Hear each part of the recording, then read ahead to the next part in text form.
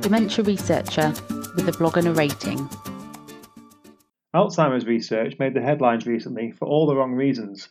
News broke pertaining to significant evidence that a high-profile researcher may have falsified years of data surrounding the role of amyloid oligomers in Alzheimer's disease. I won't go into what happened in great detail. Alzheimer's Research UK have already done a really good digest on what this all means and the potential implications, which you can read via a link in the text version of this blog. However, in the aftermath of all of this, a quick scroll through Twitter gave an insight into how dangerous this kind of scientific misconduct can be. Let me start by briefly contextualizing the misconduct. The researcher stands accused of falsifying evidence of the discovery of an amyloid oligomer that is toxic and potentially dementia-causing. The amyloid hypothesis is one of the major theories behind the pathology of Alzheimer's disease. I saw many believing that this news signified the end of the amyloid hypothesis. Years of research, all for nothing because it's all based on a lie, was the general consensus. Now, I know I said that I won't go into huge details on the story, but let me state one thing before we move on. This is not the end of days for the amyloid hypothesis. There's a wealth of data out there showing considerable evidence of toxic amyloid oligomers playing a role in Alzheimer's disease. This particular oligomer that the researcher found is now hugely under question, but it's a very small part of a much bigger picture. It's like throwing out an entire bowl of fruit because one apple went off. When something like this happens, people are naturally going to start questioning everything. If one researcher falsified data, surely everything else could be falsified too. In theory, yes, but it's very easy to spot the facts from fiction, and I'll come on to that later. For now, let's move on to why it's so important to maintain public trust by conducting our research with integrity, ethics, and morals. As researchers, you could argue that we're technically also public servants. Our work is funded by charitable organisations, most of whom receive their money from public donations. We are often indirectly financed by the public. More than that, we are conducting research aimed at benefiting public health. It's our duty to be open and honest about our findings.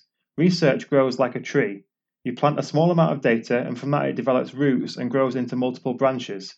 If the seed turns out to be rotten, the whole tree dies. The same can happen if you're not open about your findings.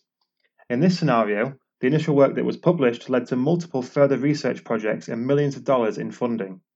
The work branched out into a wider network, and now every single finding is under dispute. It seems to be traced to a single researcher, but everyone who worked for them or with them now finds themselves questioning the data and hypotheses that came from those first findings. Years of work and millions in funding have essentially led to nothing. If this happens because your idea didn't pan out, that's okay, it happens. If it happens because you lied about the original findings and continue to maintain that lie, it becomes a much bigger issue and has a much wider impact on the academic community. On top of that, there's the impact it has on people who are watching their families struggle with something like Alzheimer's disease. That first scroll on Twitter that I mentioned revealed a lot.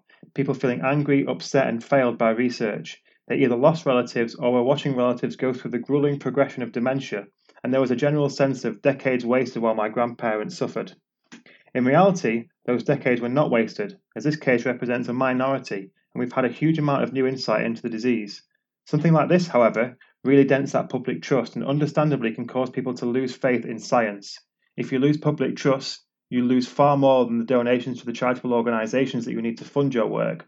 People stop respecting your expertise and advice on critical issues, and that can lead into dangerous territory. So let's end on some reassurance. I'll start with a very simple point. You can't cheat biology. Ultimately, this all came tumbling down because other researchers independent to the person in question could not replicate those same findings. Their data was literally too good to be true. You can manipulate your figures all you want, but if a protein doesn't exist, you can't make a cell produce it. Eventually, someone's going to go, hold on a minute, this doesn't make any sense. And that, consequently, is a surefire way to work out if research is genuine. The reason all is not lost for the amyloid hypothesis is because we have hundreds of independent research groups replicating very similar findings. If the result is true, you will see it reported by multiple research institutes or groups that are independent to one another. Research is usually very good at being self-policing like that. However, it does require us to be open and honest about what we discover.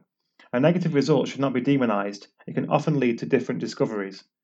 Ultimately, this case can act as a stark reminder of the importance of ethics and integrity in research. This particular researcher has lost their reputation and everything they have done is under disrepute. It could also lead to criminal charges. They have potentially coaxed millions in funding from external organizations based on data that they allegedly knew was falsified. That sounds like fraud to me. In short, don't fudge your data, it's really not worth it.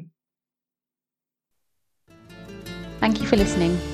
Join the Dementia Research bloggers and share your own views.